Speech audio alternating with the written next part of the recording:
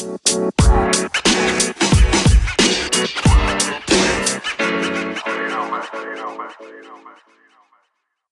is going on, everybody? Welcome back to the Showcase Sports Show.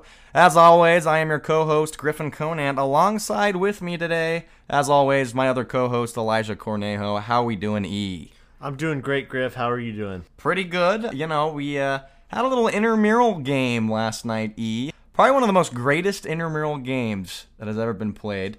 It was cornhole, ladies and gentlemen. Cornhole was the game that was played. Let's just say it was one for the ages. I mean, it was so incredible that we have to come onto this show and talk about it. Absolutely. It was definitely a remarkable cornhole game. I've never seen anything like it. I mean, we just had the wrist flicking. I mean, we had that perfect touch. Game one was a little rough. So here's what happened. I'll give you a little breakdown before we get into things today.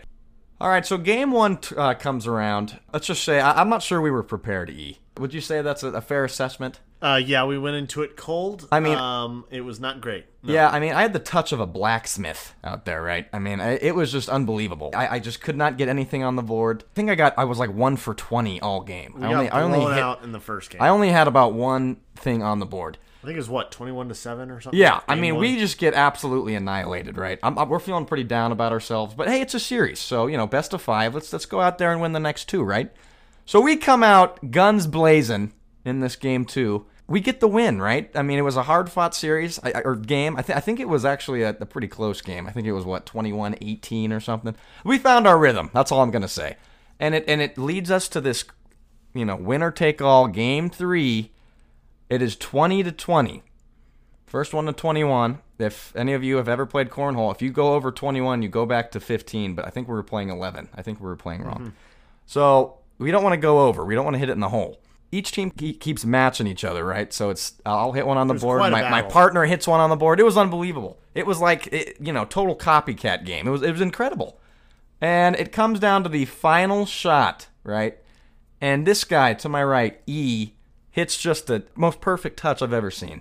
It was unbelievable. Right when he left it, the beanbag, I could tell the rotation of the beanbag was just, it was perfect. It was just, it was a fairy tale. The launch angle was beautiful. Yeah, it was almost too good to be true. The launch angle, yeah, all the analytics, it was unbelievable. So it comes down to their guy. All he's got to do is sit it on the board to keep going. And right when he released it, it was almost the exact opposite of your shot. Mm-hmm. I could tell it wasn't going to do it, and I knew we were victorious right when he released it. Yep, it was. And I've never been more thrilled in my life. And if you guys have been following us this whole summer, we didn't win one game, one adult softball game or flag football game all summer, and we finally got the monkey off our back. The curse is broken. What a win. And we're now on our way to our first ever cornhole championship. We're 1-0. We got another game next week. It's going to be great. We will update you guys weekly. All right, Griff. So right now we are in the middle of the championship series for baseball. Right now in the NLCS, the Atlanta Braves currently have a 1-0 lead over the Los Angeles Dodgers. Again, we are recording on October 13th. This is Tuesday. This episode drops tomorrow, so Game 2 will have been played by the time that this episode is released. But currently, the Braves have a 1-0 lead. They got the dub last night over the Dodgers. I believe it was 5-1 with a late home run by Ozzie Albies. Austin Riley hit a homer in that 9th inning too, I believe. So he I did. think there were 2 right home runs hit in that 9th inning, which I had to laugh. Of course, you would think the Dodgers would know better by now. Putting reliever Jake McGee in the game in the 9th inning, former Colorado Rocky. Boy, as Rockies fans, we know Jake McGee better than anybody, and we know that dude is a certified bum. You would think that the Dodgers, they've hit enough home runs over the last few seasons to think that, hey, let's not put Jake McGee in the game during a clutch moment in the NLCS of the playoffs. It is just baffling. The guy only throws fastballs. He throws. He doesn't know what a off-speed pitch is, and it's not a great fastball either. Don't get me started about Jake McGee. It's not a crazy, high velocity pitch. He doesn't have a ton of movement on it. I don't love Jake McGee. I don't like Jake McGee. I think that was a terrible call, and sure enough, it cost the Dodgers the game. I'll keep it short and sweet here. He's washed. He was pretty good with the Rays like 10 years ago, whenever he played. Yeah, but he's just lost. When he's the not Rockies very good. traded Corey Dickerson for him way Yeah, back I remember. Oh, I remember. Yeah. Anyways, I think that was a stupid move by Dave Roberts. I think he's definitely kind of an overrated manager. go check out the Small Ball podcast. Our buddy Matt Gregory, he talks all about that in that one, about Dave Roberts being overrated. Yeah, I would totally actually agree with Matt on that one, that Dave Roberts is an overrated manager. When are they going to start putting the blame in the right place, for losing in deep in these playoffs? They've had the most talented team for years now, in my opinion, and they just cannot seal the deal. So we'll see what happens tonight with the Braves and the Dodgers. I really actually like the Braves, especially with the recent news of Clayton Kershaw. He's been scratched tonight with back problems, which, if you can imagine that, Clayton Kershaw having back problems, back at it again. He missed time literally 2016 through 2018 with back spasms and back problems. And again, this year, he was scratched from opening day due to back problems, and now, they're popping up again here in the playoffs. This is not what you want to hear if you're a Dodgers fan. Yeah, and, they're going to have to turn to Tony Gonsolin, who's, doesn't have a lot of experience in the majors, hasn't pitched a whole lot for the Dodgers this season. So, yeah, there's scary hours in L.A. right now. It's getting a little sketchy.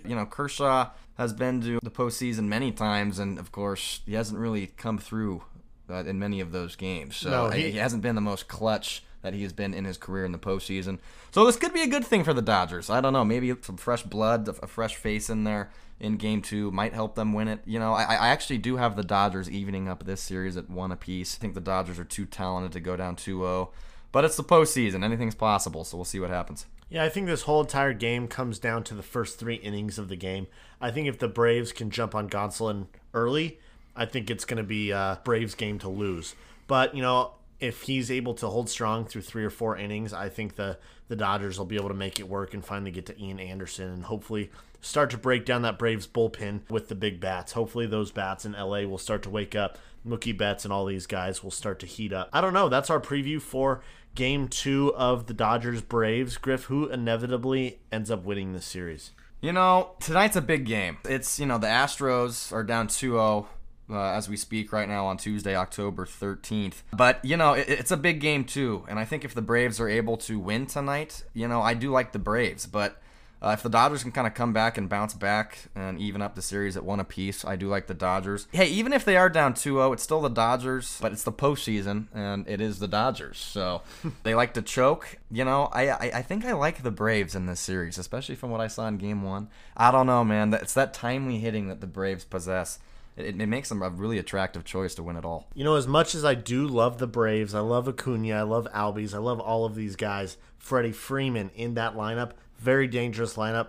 I really think this is the Dodgers series. I think it all depends on tonight, quite honestly. I think if the Braves take this game, I think it's going to be a Braves series. But in my opinion, I do think that the Dodgers are going to end up stealing this series and moving on to the World Series. But headed over to the American League, Griff, what do you think about the Astros and the Rays? Yeah, I'll tell you what, the Rays have come out of the gates up 2-0 against the Astros here. They're the hottest team in baseball right now, the Tampa Bay Rays. Houston Astros kind of on their heels. It should be an interesting Game 3. It's a must-win for the Houston Astros. First pitch is at 5:40 p.m. Mountain Time tonight, that is Tuesday, October 13th, like we said. I'll tell you what, it's kind of like I was saying about the Braves, just that timely hitting that the Tampa Bay Rays have been possessing. You'd think the Astros would kind of come out of that slump eventually here offensively, but I don't know, it might be a lost cause. I do like the Rays in this series. I think it might just be too little too late for the Astros. I actually totally agree with you. I think the Astros, in order to have a chance in this series, needed to steal at least one or maybe both of the first 2 games. I think the Rays are just too good. Honestly, I think they're the best team in baseball, and I think the real ALCS was their last series against the New York Yankees. I think the Yankees are just better than the Astros. But going back to the Rays, I think they are just too good right now.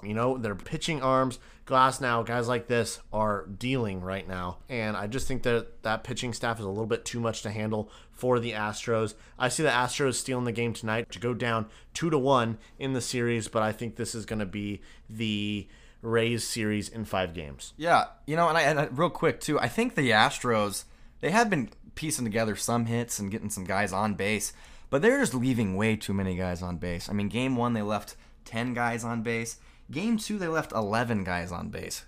And that's compared to 3 guys left on base for the Rays in Game 2. I mean, it comes down to clutch hitting, and you got to be a little lucky in the postseason. Kind of like the saying, it's better to be lucky than good. I say it all the time.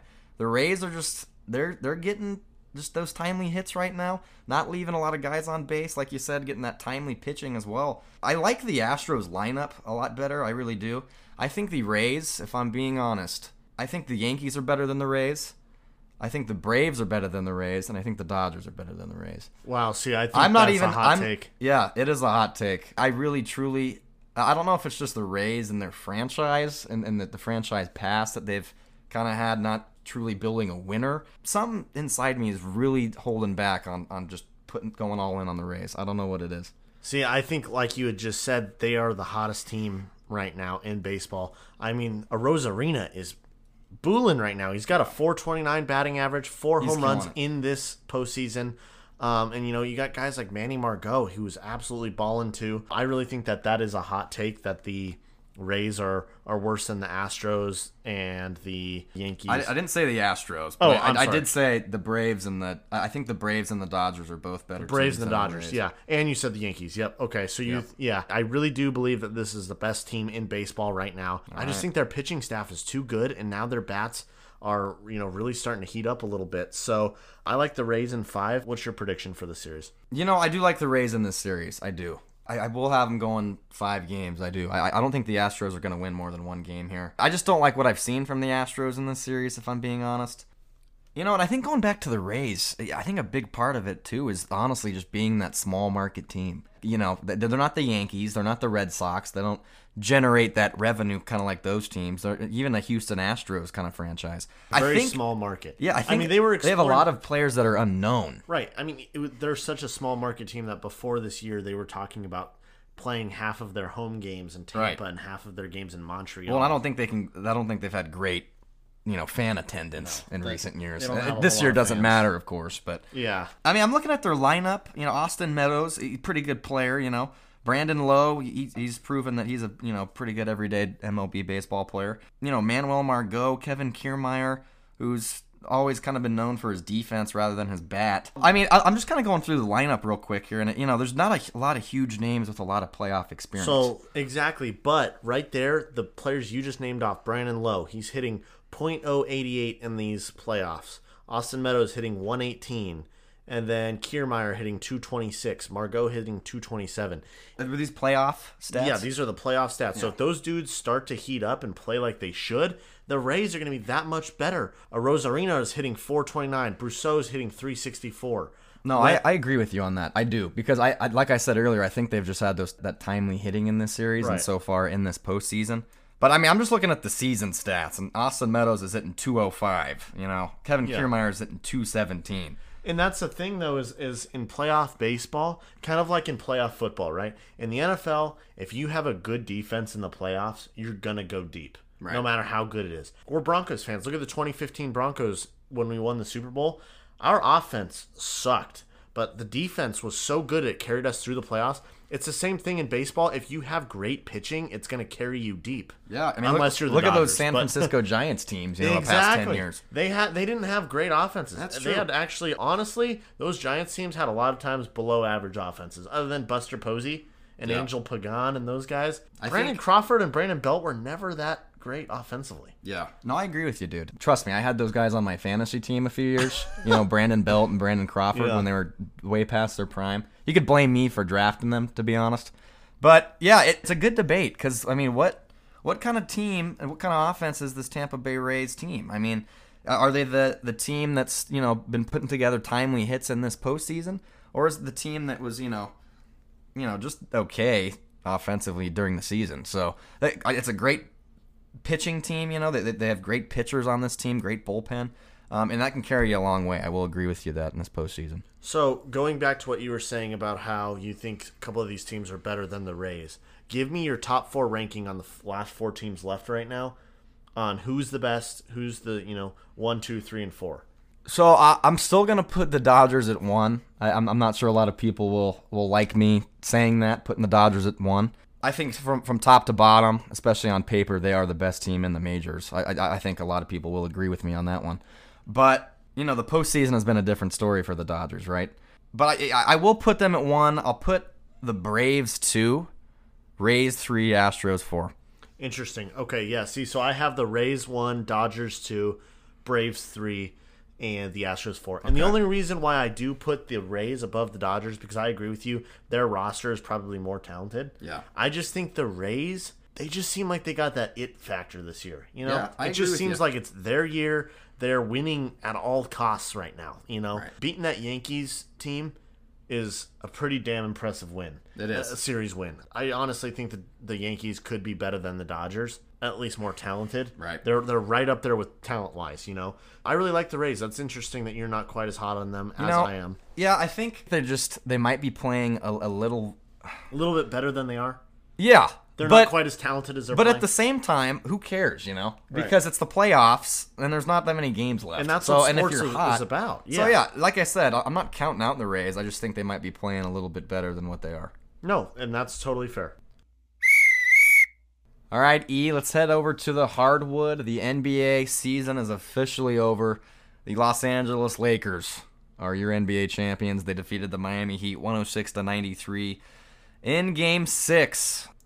That was on Sunday night, E. What are your thoughts about that overall series, about the Lakers being the champs, about LeBron James? I mean, was this some are saying this was a Mickey Mouse ring, E. You know, no fans in that bubble. Are you giving credit to LeBron James for winning the NBA championship, his 4th?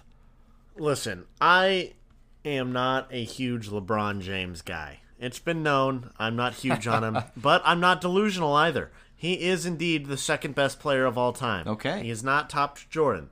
But this ring was not Mickey Mouse. It is indeed still an NBA title, and he still got the job done. He beat the Heat, which is a good basketball team, even though they were injured. Jimmy Butler was exhausted. All of that. It is not a Mickey Mouse title. I think that is actually very outrageous for people to be saying that it was a fake title, it wasn't real. That's BS. They beat the Heat. They did what they were supposed to. What could they have done better to make this not a Mickey Mouse title? That's ridiculous in my opinion. Yeah, I will say, props to the Miami Heat for making it to the NBA Finals. I don't think anybody really expected them to make it. Except for me. I called that before the playoffs. I know, man. Good for you. That was all you, man. I had the Bucks the whole way, but they let me down. The Bucks really let me down in the postseason. So, yeah, I mean, congratulations to the Heat. Was there a better team out there that probably could have beat the Lakers? Yes. I do believe that the Bucks are still a better team than the Miami Heat. You can take that to the bank. Do you think they would have beat the Lakers? No, they wouldn't have beaten the Lakers, but I would have given them a better chance. They just have a bigger superstar in Giannis. I think he's better than Jimmy Butler. But, the Miami Heat had a magical run, don't get me wrong. They fought hard all postseason. I think they only lost, 4 or 5 playoff games, the whole postseason. I think the Lakers were just on a whole nother level this year, E. And that's why I had them winning the whole thing at the start of this whole bubble Orlando experience. I agree. The Lakers have 2 top 5 players in basketball with Anthony Davis and LeBron. That's all there has to be, really. You know, that's all you need to go and win a title and be super dominant, especially when you have the correct role players aligned around them, like Rajon Rondo, Dwight Howard, guys like that can go out and make these plays. But yeah, I think the Lakers were by far the best team in basketball, better than the Clippers, better than the Bucks, better than the Nuggets, better than the Heat, all of these different teams. I think the champion was crowned correctly. So that being said, Griff, was this a Mickey Mouse title? Well, first off, that is hilarious that people are calling it a Mickey Mouse ring. That's what's going on Orlando, Twitter. Walt Disney World. It's hilarious. I think it's pretty funny. But no, that's not fair to LeBron James or the Lakers. I mean, everybody was forced into the situation, into that bubble. Everyone had the same level playing field. No one had a home court advantage or anything. I think it would be unfair to discredit this championship for LeBron and the Lakers. It's just not fair because they were clearly the best team during the regular season when fans were able to attend and, you were able to play outside of Orlando and all these different factors. So, no, it's not unfair. Do I ever think LeBron James is ever going to catch Michael Jordan? No. I don't care if LeBron has been to 10 championship appearances. I just don't care. He's 4-6 now combined in finals appearances. So I just don't think it's ever going to happen.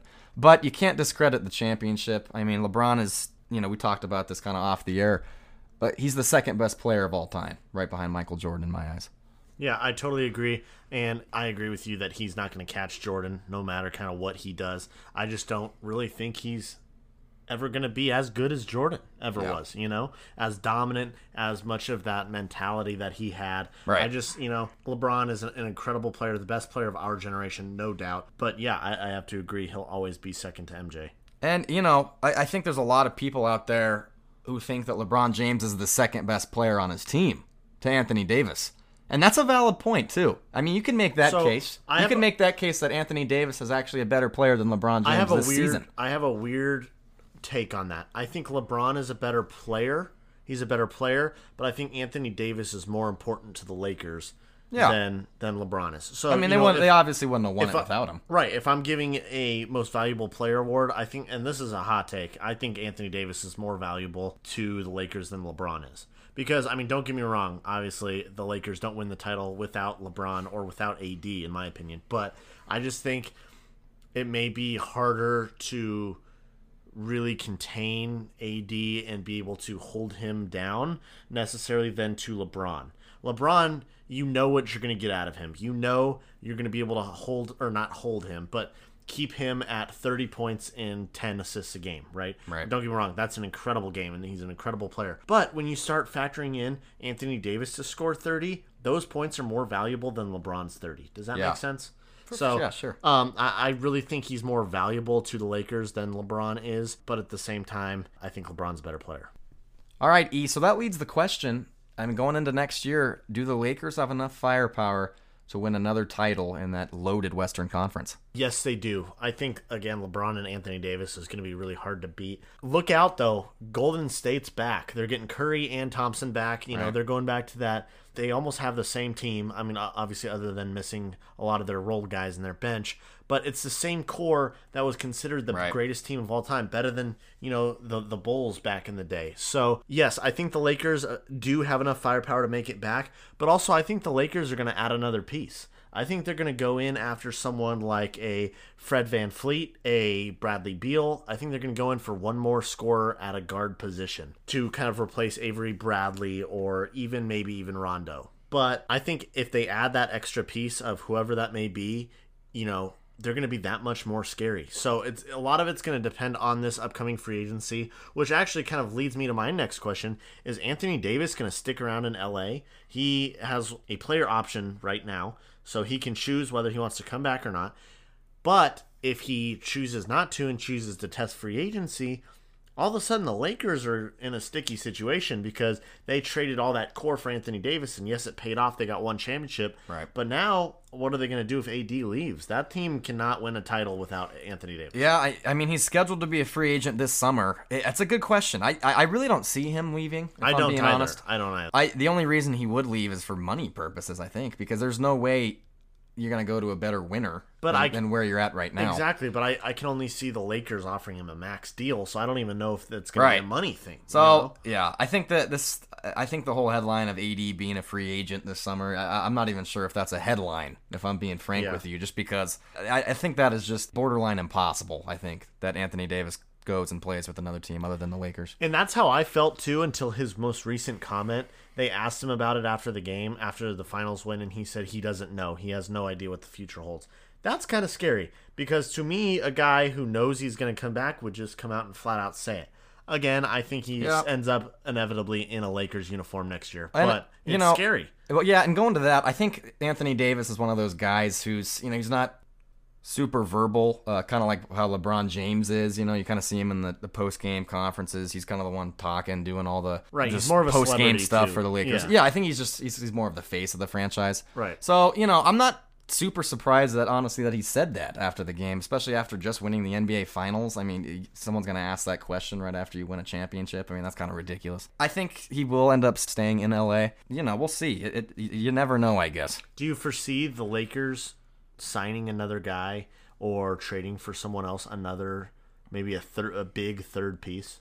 Yeah, I do. I think it's going to be difficult for them to do that, if I'm being honest. They're going to have to probably get rid of a few of their pieces on their roster as of now to kind of move around and make room for that new star coming to LA. But you might kind of see them sell out like the Warriors did for Kevin Durant and just get rid of essentially their entire bench. That's true. And all of their role players just to have those 3 big pieces. That is true. So yeah, I could see it ended up happening. You know, kind of like a dude who's like a Bradley Beal or a guy. Bradley Beal, DeMar DeRozan's a popular pick for me because he is a free agent.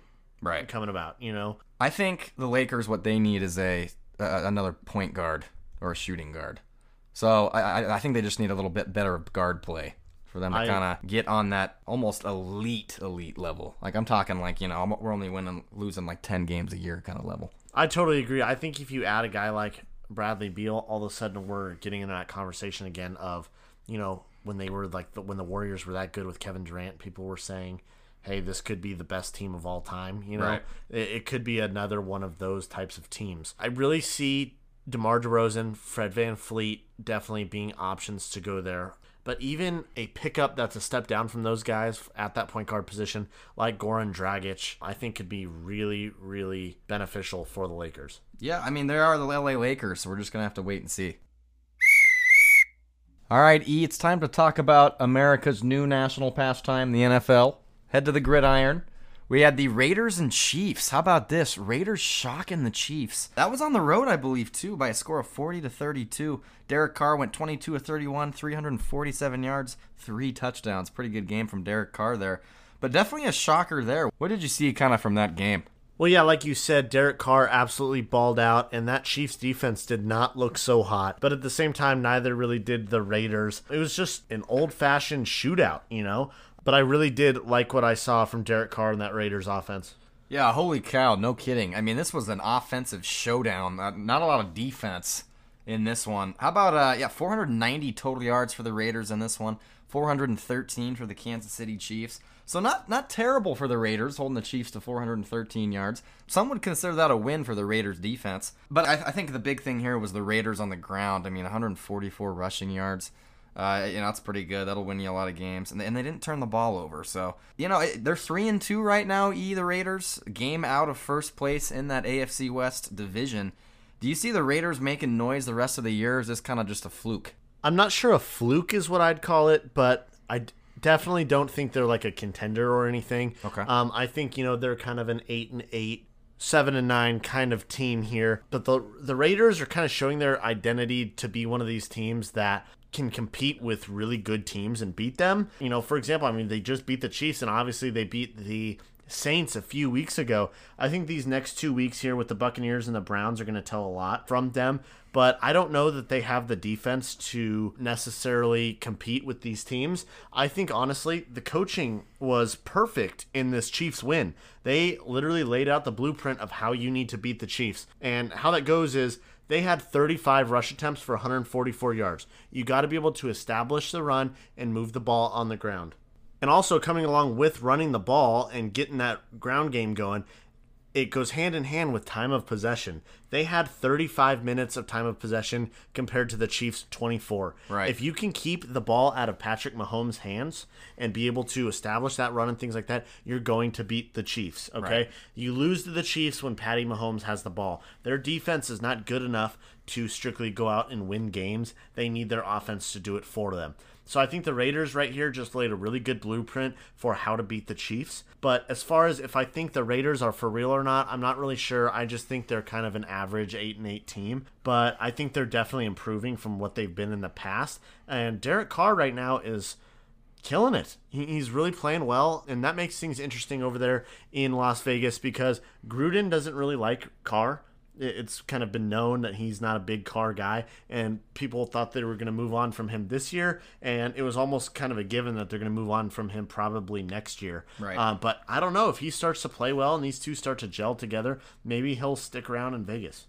Yeah, I think you nailed it right on the head, E. I really do. I think it's time to start giving John Gruden some credit. I mean, he's a great play caller. I think he's one of the better play callers in the National Football League. Whether or not he's outdated, you can make that argument, whether his offense is outdated, whatever. I think he's a pretty good play caller. I really do. Now, going back to the Raiders, like you said, they got the Buccaneers and the Browns next 2 weeks coming up. I think I'm going to make my opinion after those two games because I just think it is way too early in the season to understand what the Raiders were all about. Going back to kind of what you were saying about beating the Chiefs, yeah, you got to dominate time of possession, and I think the Raiders are one of those teams that can do that, especially with Josh Jacobs on the ground, just dominating the line of scrimmage. I know they have a pretty good offensive line over there in Las Vegas. It's going to be interesting. I'm not really sure what to think of the Raiders right now. If I had to say something about the Raiders right now, I would say they are kind of a fringe playoff team. I could see them kind of making the playoffs as a wild card. I don't really see them competing with the Chiefs at all in the division. I mean, I think that's kind of a little far-fetched. I liked what I saw from them on Sunday. I really did. They moved the ball against the Chiefs, and you know, that also drives some concern for the Chiefs defensively. I mean, what did you think about the Chiefs defensively? I mean, is that an area for concern if they want to repeat as Super Bowl champs? Well, the thing is I don't think anything's changed. I've been concerned about this Chiefs defense since last year. Quite honestly, I was very surprised when they did win the Super Bowl, and that was nothing against Patty Mahomes or Andy Reid or anybody like that. It was just strictly because I felt like their defense just wasn't good enough. And, you know, you kind of did see that in the first half of the Super Bowl when the Niners were up. And now, again, maybe this starts to be kind of a recurring problem. I think they're a little bit better on defense than they were last year. But I don't know. We'll see. They proved that they could win a title with this defense. So I don't think it necessarily takes them out of the Super Bowl prediction. I think I still have them going to the Super Bowl for the AFC. But I don't know. I mean, I definitely think that is the weak spot on their team, and that's where you need to attack is, like we were just saying, hold the ball and run the ball, and you're going to wear them down. Outscore them. Exactly. If you get a lead early on the Chiefs, you're going to force Patty Mahomes to throw the ball 40, 50 times, and that's important because then all of a sudden that takes Clyde Edwards-Helaire almost completely out of the game. He only had 10 carries for 40 yards this last week. Right. And that's not what they want. They want to be able to run the ball and be able to, use the play action and use Patty Mahomes secondary to running the ball, if that makes sense, right? A quarterback's best friend in the NFL is a run game. Right. It's not good receivers. It's not good play calling, anything like that. It's really, truly their number one is being able to run the ball because then that opens up so many things for you. Pat Mahomes is the best quarterback in the league, okay? He already doesn't need very much help. He's amazing. Yeah. But when you can add a run game with him and his skills, it's unbelievable, and he's nearly unstoppable. So I think if you're able to hold the ball, that's how you beat the Chiefs. Yeah, I mean, imagine just a lethal running game that the Chiefs. I remember Week 1, man, Clyde Edwards-Helaire, excuse me. He just went off, and if you can get that production out of your running backs for the Chiefs, which they've had in recent years with Kareem Hunt, Damian Williams, kind of those characters. I mean, like you said, it'll take just a huge load off Patty Mahomes' shoulders. Exactly, and especially right now, I think their window for a title is ginormous, and that's strictly because I don't know if there's a team in the league right now that has a big enough defensive juggernaut to be able to take down this offense. Yeah. That just doesn't really... That's not really a thing right now in the NFL. Is there's not that big bad defense. There's not that 2013 Seattle Seahawks Legion of Boom defense. Even the Niners were supposed to be that defense, and now they're all injured, and they're not going to make it to the Super Bowl again. Right. They look about as pedestrian as it gets. I don't know. I really think that I like the Chiefs' chances, especially if they can run the ball, which they have to fix after this last week. Well, I got another team for you here in the AFC that is, they're playing pretty well right now. And it's the lovable losers in Ohio. It's the Cleveland Browns. 4-1, ladies and gentlemen. 4-1. I believe they are, I think they're tied with the Ravens for first place in the AFC North right now. No, they're tied for second because the Steelers have not lost. No, you're right. Yes, you are right. The Steelers are undefeated. They, I believe they play the... Okay, so it is Browns and Steelers this weekend, so I do stand corrected. So it's the Browns-Steelers. That is a huge AFC North divisional game there. Battle of first place. Someone's going to be in first place after the end of that one. But hey, the Browns, they're playing some good football. Baker Mayfield's not making a lot of mistakes that he kind of has been in the past. Kind of been relying on that running game with Kareem Hunt as well. What do you like from the Browns that you've kind of seen so far this season? I really like the way their offense is playing right now. The way they've set it up is they don't need Baker Mayfield to be the main focal point in that offense. Like with the Chiefs, right? Patty Mahomes is obviously the number one, option to move the ball and produce in that offense. That's not expected of Baker in Cleveland. So I think that's where they went right, and Stefanski is doing a wonderful job. I mean, he's setting himself up right there for Coach of the Year already. Right. And it was upsetting to see, Nick Chubb go down and get injured, but Kareem Hunt is really picking up the slack. In my opinion, I think Kareem Hunt is still a really good running back, and so he's definitely a running back one, I think, on most teams in the league. It just so happens that they have Nick Chubb. Now you're starting to see, though, these superstar receivers that the Browns have starting to produce. Odell Beckham had 5 catches. Austin Hooper, 5 catches. Jarvis Landry, 4 catches for 88 yards. You're starting to see these guys be able to produce. They're starting to block better. This Cleveland team looks a lot better than they did last year. But again, I think the coaching here is huge for them. Freddie Kitchens was not the answer last year, but I think Stefanski's really starting to turn things around. Well, I think the Browns are really starting to play towards their roster, right? I mean, last year, I think everybody would agree that they were vastly overrated. Yeah, and an incredibly poorly coached team. Yeah, and I think, kind of what Kevin Stefanski's done, like you said, he's done a hell of a job in getting this team to play at the caliber that I think everyone knows that they're capable of playing, because this is a talented roster, offensively, defensively, even special teams. I mean, they're showing that they're well disciplined under Stefanski. I mean, looking at their schedule so far, of course, I mean, they've had that just terrible loss week 1 against the Ravens, 38-6. But since then, 35-30 against the Bengals, 34-20 against the Washington football team, beating the Cowboys pretty handily. I mean, they're putting together points. They've scored 30 points in every game so far this season. And their schedule looking forward here, I mean, it's pretty favorable, E. I mean, you got the Steelers, Bengals after that. Then you got a home matchup with the Raiders. Texans are on that schedule. Eagles at the Jags. There's not a ton of tough games here. I see the Browns making the playoffs this season. I think the 3 hardest games that they have left right now are going to be the Steelers, and then the Steelers twice, so Ravens. Next week and the last week, and then the Ravens.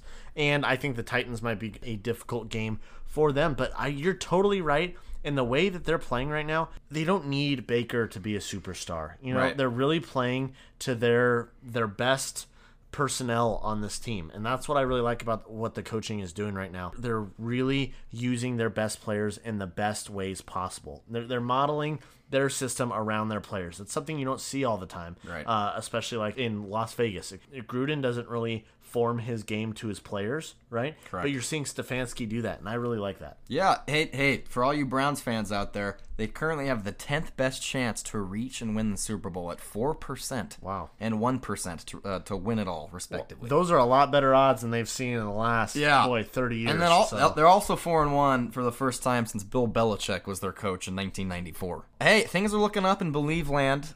Keep believing, Cleveland. I actually have you guys making the postseason, going back to that favorable schedule. They'll probably drop 1 or 2 games here and now just because it's the NFL, every given Sunday. Anybody can win, but I see him going 10-6. I'm pretty high on the Browns. Yeah, I see him going 10-6. If everything goes right, maybe even 11-5. So, Griff, as you saw, the Cowboys playing the Giants, Dak Prescott goes down with a gruesome ankle injury. Really, really devastating for Dak and for that Cowboys organization. Our prayers go out to Dak. Heartbreaking, man. Brutal. I feel for him. I feel for the. I'm not even a huge Cowboys guy. I think they're actually a really annoying franchise. But I do feel for the Cowboys, and especially Dak Prescott. I totally do, too. It was a real rough sequence that went down there in Dallas. But I think, eventually Dak will be better for it. You're seeing guys like Alex Smith and Gordon Hayward, who's also had horrible leg injuries, reaching out to Dak for support, which has been pretty great. But going back to the Cowboys and Dak Prescott, how do you think this is going to affect his upcoming free agency?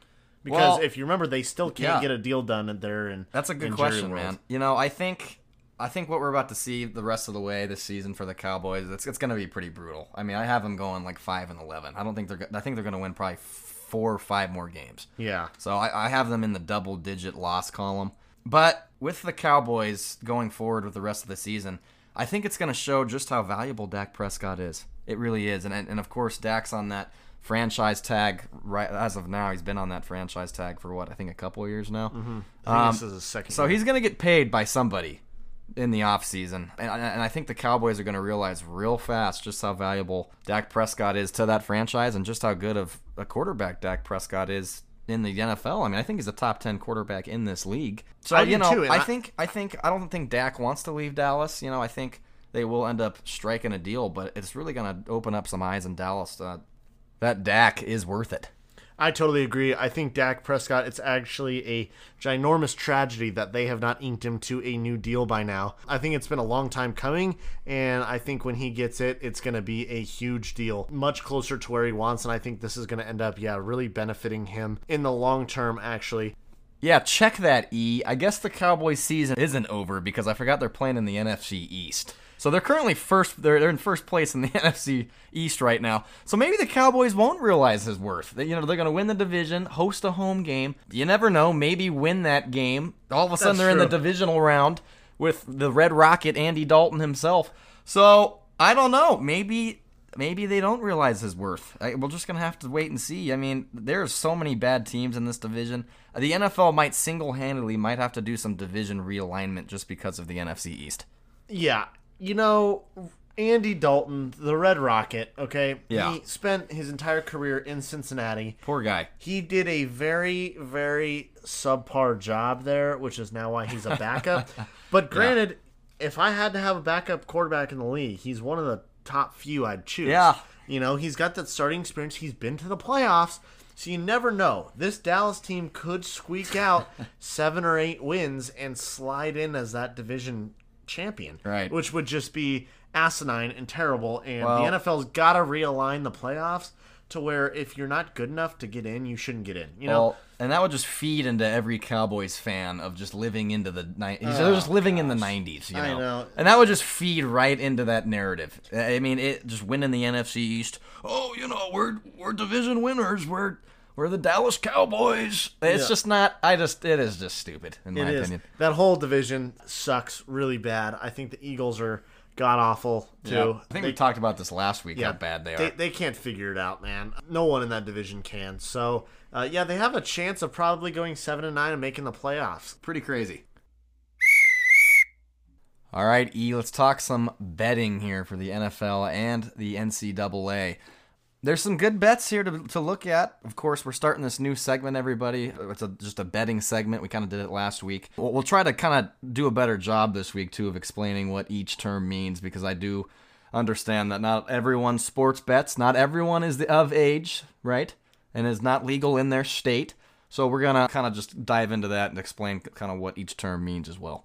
So let's start here with the NFL. I got a couple bets here for you that I really like. I'll start off with the Atlanta Falcons and the Minnesota Vikings. This game is way too cloudy to pick a winner for me, for it to be a can't miss bet. But I do like the over in this game. The line is set at 55, so I like the over. And for those of you out there that don't know what the over or the under means, essentially they come up with a total points mark for the entire game. So for the Falcons and Vikings, they predict that the Vikings and the Falcons will score 55 points. That's the line right there. So you can either choose the over, so they'll score 56 or more, or you can choose the under, and that'll be 54 or less. But in this game, I really love the over here. I think the Falcons and the Vikings, both of their defenses are god-awful, and I think they both the Falcons, they don't have a problem scoring points, I'd say. No. I mean, that's not why Dan Quinn lost his job. No, exactly. I think the Falcons and the Vikings both have pretty decent offenses. The Vikings with Dalvin Cook and Kirk Cousins, they are able to move the ball, especially with the rookie standout Justin Jefferson balling out lately. I really like this game to hit on the over. Okay, I like that too. I'll agree with you on that one. How about this for the spread? Okay, so the spread is kind of the differential of the game will be between the two teams. So for example, I have the Browns at the Steelers. Steelers are 3.5 point favorites. So pretty much the general public betting world has the Steelers winning against the Browns by -3.5, so by 3.5 points, if that makes sense. Exactly. So what that kind of means is you can either take the Steelers by 4 points or more, or you can take the Browns to win or lose by 3 points or less. Right.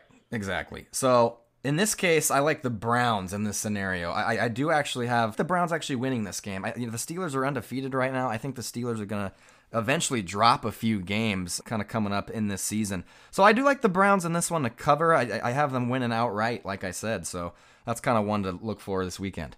I definitely agree with you. I kind of like the Browns in this one as well. But, one thing you got to look at is if they're the underdogs here and the spread is at 3.5. I believe those odds come to -110, which means that you would have to bet $110 to win an additional $100. So I think if you do like the Browns just winning outright, I think you take the money line here, which is +165, which would mean if you bet $100, you would win $165 additional dollars. Right. So speaking of money lines, that brings me into my next NFL bet here I really like. Actually, I don't even know if I really like it. I just kind of like it, but it is the Washington football team over the New York Giants. The Giants are actually favored in that game. So you can take the football team here on the money line. The odds are +125. So that again means if you bet $100, you win $125 in profit. But yeah, so I really like the football team over the Giants here. And I like that just because I think Alex Smith is probably going to be their starter this week. And Alex Smith, in my opinion, is the best quarterback in that organization, even if he is coming off an incredibly bad injury, and as well as he's being pretty much playing on one leg, isn't he? Right.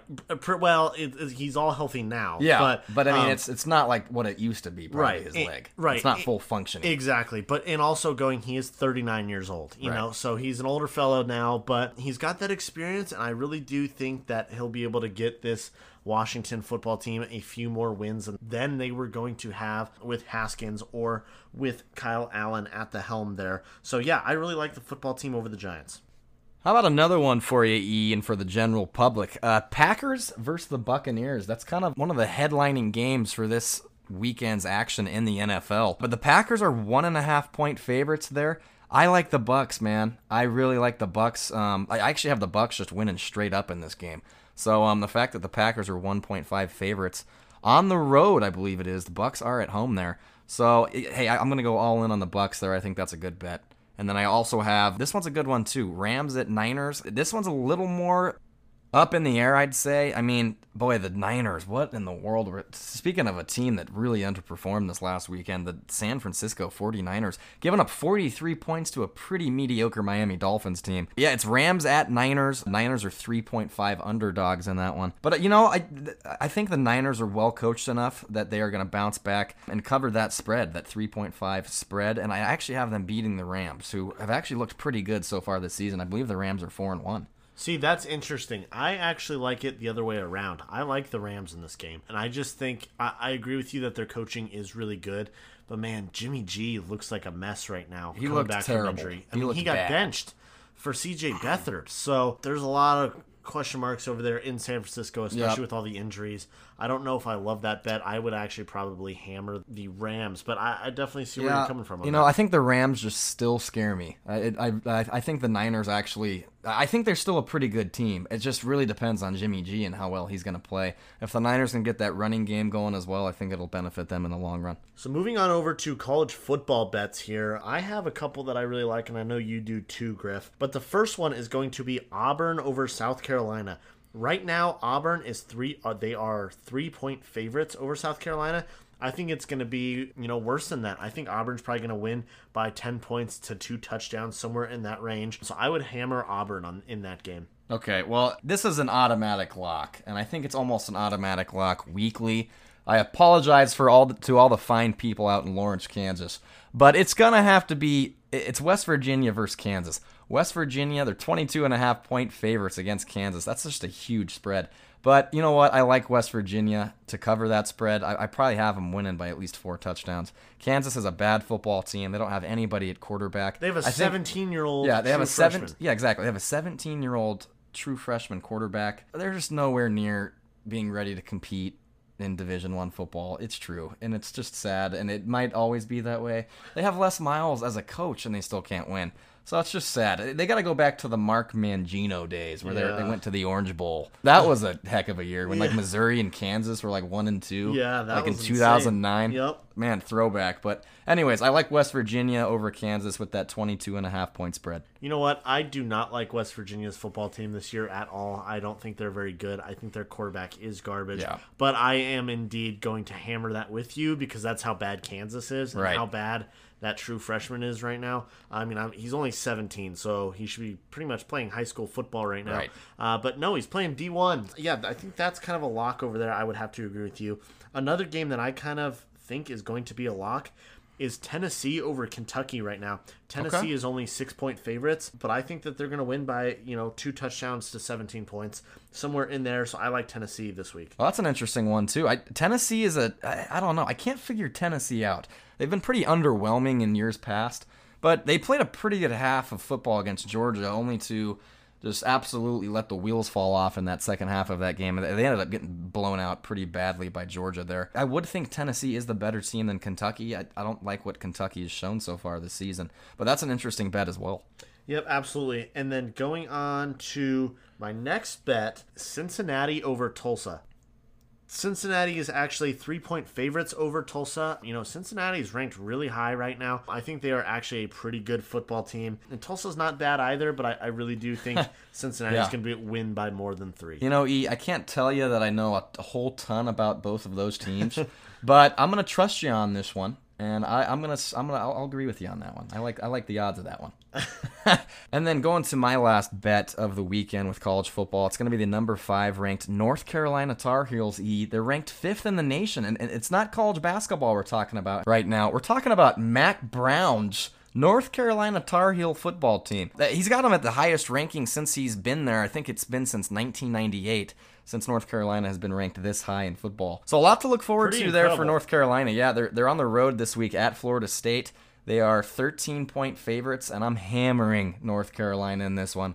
Florida State is abysmal. That's kind of a mess of a program right now. They actually didn't get blown out as bad as I thought they were going to against Notre Dame. Maybe Notre Dame's not very good. They're not as good as we think they are. Yeah. But hey, I'm gonna hammer North Carolina in the spread on this one. I think they should be able to take care of business. I'm with you on that one. Going over to my last bet, we're going back to the SEC. The marquee matchup of the week, Bama and Georgia here. Game of the weekend, I think. Number 2 versus number 3, right? Yep. Alabama, 6.5-point favorites. I think I hammer Alabama on that. I don't know if Georgia's quarterback situation is good enough to compete with Alabama.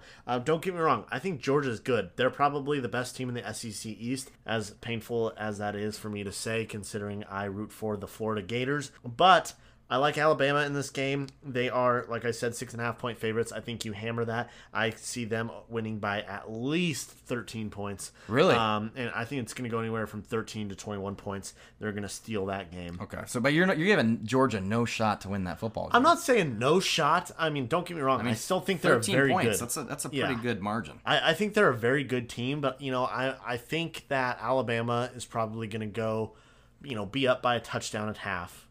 Georgia's going to keep it close, and then all of a sudden Alabama will start to blow it open a little bit like they always do. But yeah, I really do like Alabama in that game. Yeah, real quick, I will say I think it's going to be a close game. And I actually like Georgia to cover that spread. I really do. Really? I think it's going to be like a field goal game, man. It's really going to come down to the quarterbacks in this one. Stetson Bennett for Georgia, he's played turnover-free football so far. He's got 5 touchdowns on the year, no interceptions. And then, of course, Mac Jones for Alabama. He's played pretty well this year, 8 touchdowns to only 1 pick. It's going to come down to the quarterbacks and who's going to make that big play because the defense, I would say it's going to be a pretty low-scoring game. The defense is going to rule in this one. The running game is going to be real important in this one as well. Like you said, I'm not sure if Georgia has enough firepower on offense to overcome Alabama, but I do expect this one to be close. I think they do end up covering that spread.